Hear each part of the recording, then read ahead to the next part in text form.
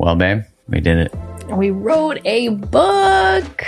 Yeah, man, it's actually surreal to even think about that we wrote a book, had a baby, got married, not necessarily in that order. But the book is now available for pre-order, and we're so excited to share it with you.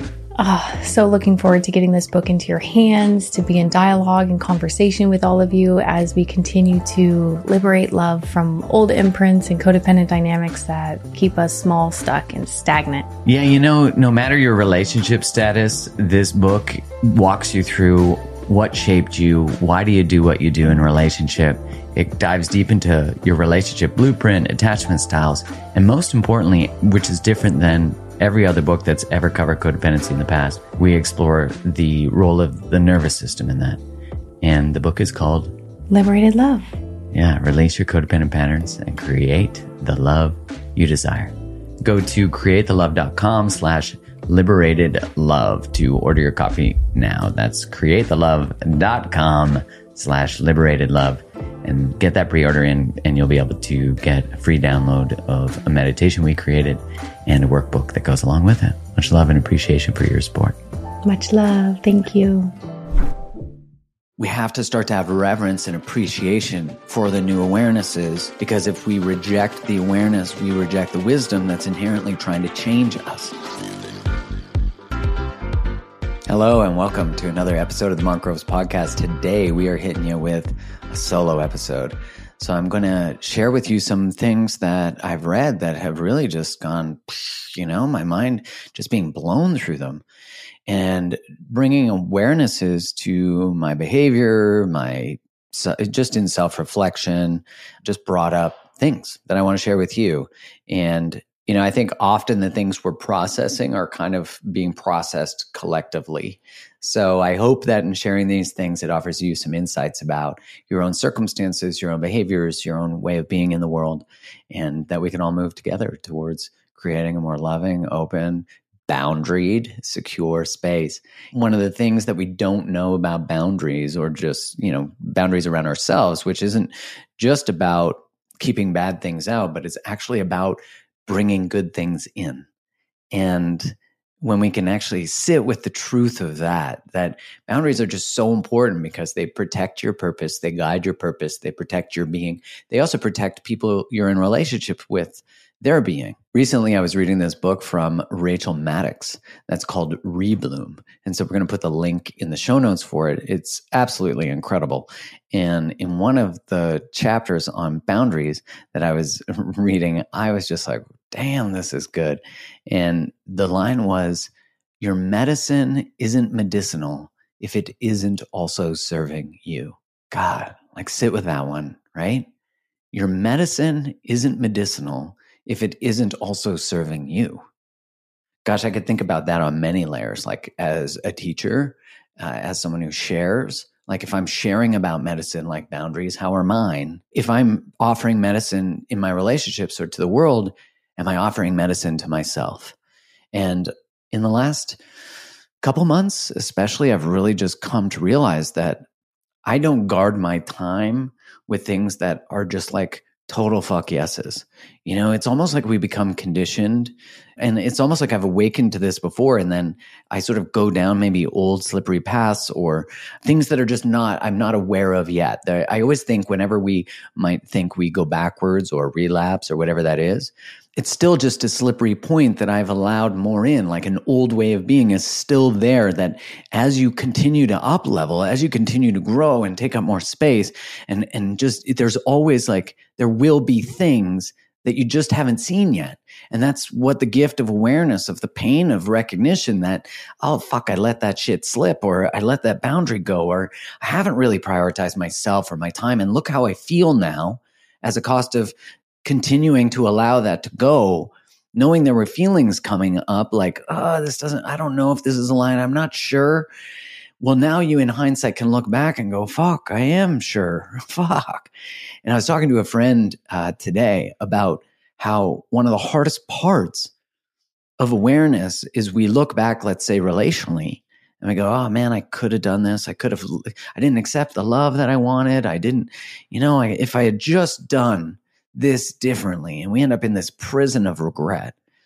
And what happens is that we now are made aware of a way we could have been, and we're only aware of the way we could have been because of what we did. So like the thing that we regret not doing differently, we only know that we would do differently because we didn't do it the way we now know we could. Do you see that? It's kind of a mind fuck, because what we desperately want to change, we only know we need to change because of what we know from not doing it the way we want to now. I hope that makes fucking sense, because I get it, but I'm like, cross the T, do the, yeah. So you get it? Like, we have to start to have reverence and appreciation for the new awarenesses, because if we reject the awareness, we reject the wisdom that's inherently trying to change us.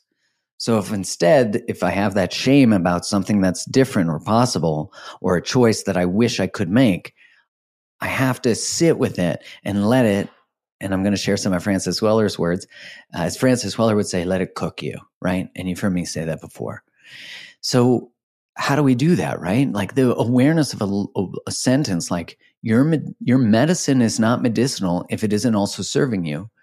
If you're a people pleaser, if you're someone who puts people ahead of you, if you're always about taking care of everyone else, your medicine is not medicinal if it's not serving you, right? Like, how can you possibly show up for everybody and not yourself? Gosh, to like recognize how that feels for you, and what what we need in that recognition of like, fuck yes, like I'm making this medicinal for me too. And that, I've just felt that of, man, you can't call it medicine if you're not living it, if you're not breathing it, if you're not inhaling it, if you're not whatever, injecting it in your being with the same things we teach, the things we tell our kids to do, the things we want to model. We must be in integrity with that.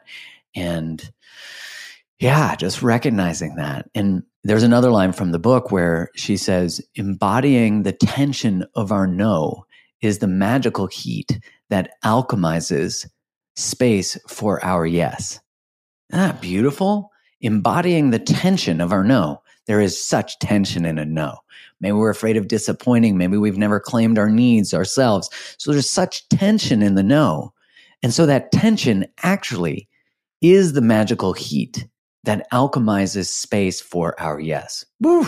So in saying no, and the tension of it, the like fear of it, there is heat that actually creates space for our yes. Right? I mean, that's beautiful. And what it really does is it brings awareness and compassion for the tension.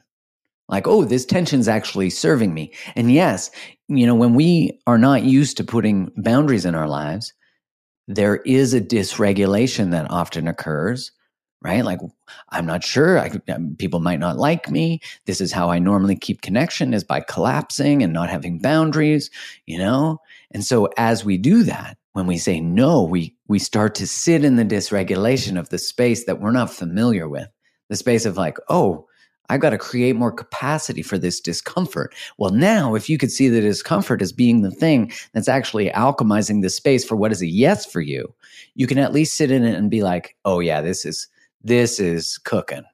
This tension is actually creating a different future. It really is.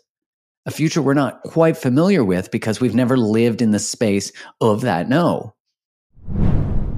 I feel so honored to have been able to partner with Cured Nutrition for the podcast. I love their products, and one of my favorite products from them is their Cured Serenity Gummies. I mean, I love it. It's formulated with their trinity of ingredients, a blend of full-spectrum cannabinoids, functional mushrooms, and adaptogens. They left out the artificial flavors, the sugars and dyes that we're just so used to being in gummies, and they replaced them with the ingredients that actually live up to the declaration that they have a clean label. This product I tend to take later in the day, and I actually find that it really helps with sleep. Like I find that I get much calmer. I feel more relaxed. They're so good. If the Serenity Gummies sound like something you want to try, Cured has extended an exclusive offer to you, my listeners. You can grab the Serenity Gummies for 20% off by visiting www.curednutrition.com/createthelove and use the coupon CreateTheLove at checkout. That's CURED nutrition.com/createthelove and make sure you use the coupon code CreateTheLove at checkout to save 20% off all their products.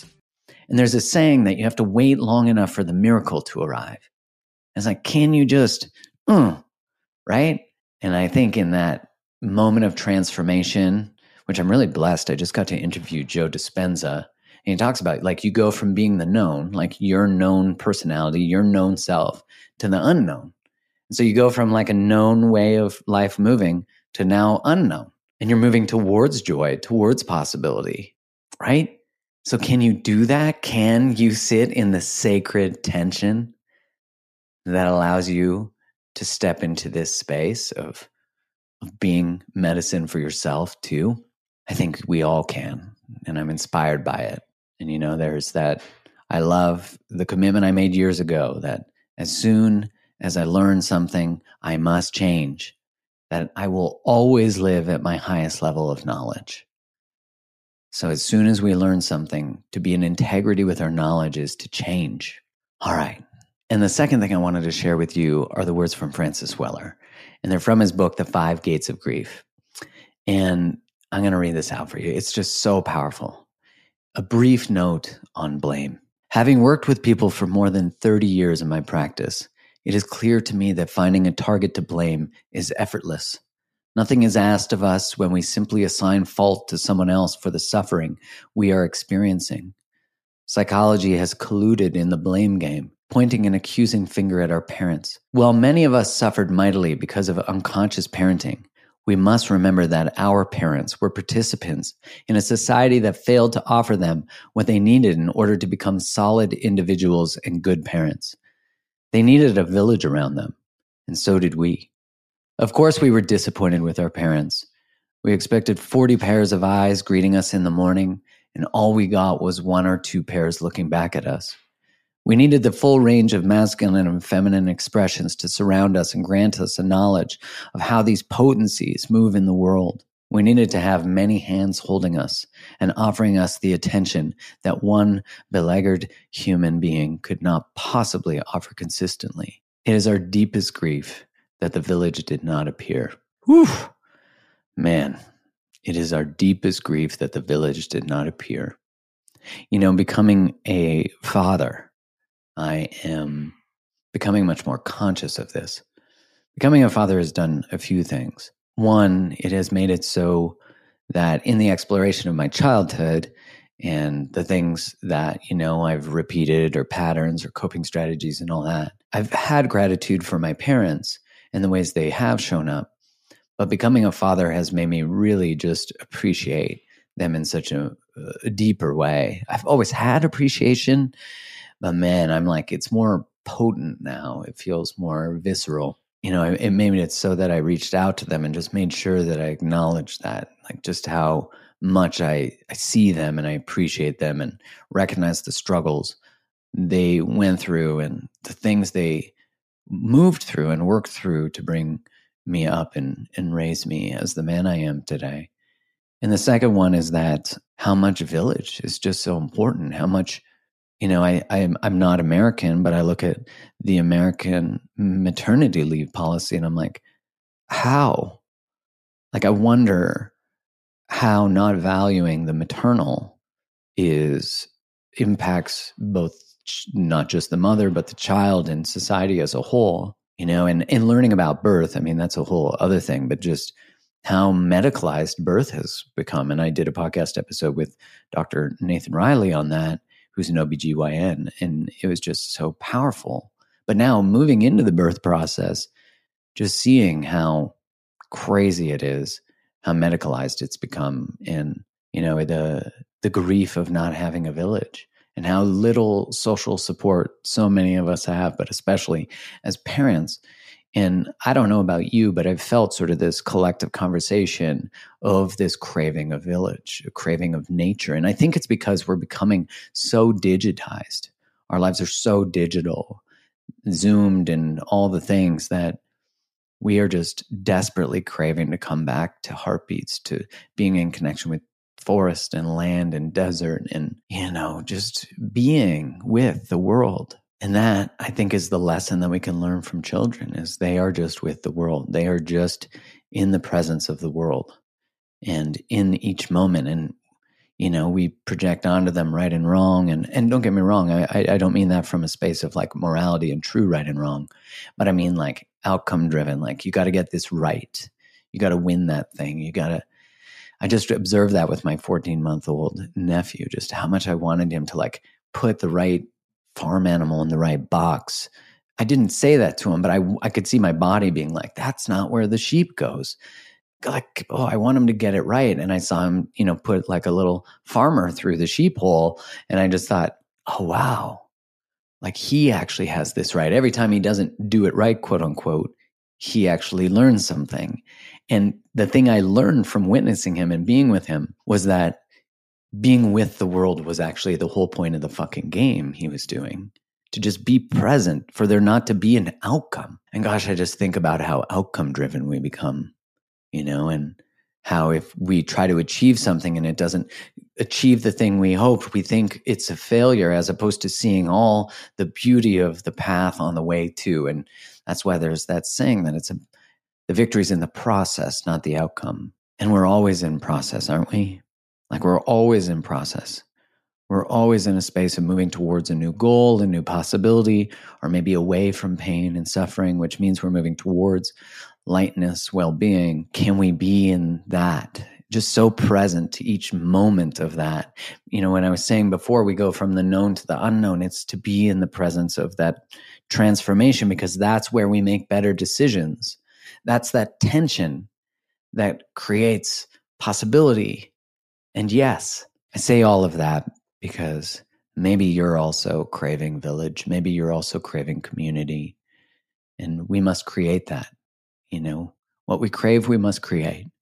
And so can we move our lives towards the things that we so desire, instead of being the victims of it not being here right now, which is not to negate the pain of it, but to say, can that pain inform us?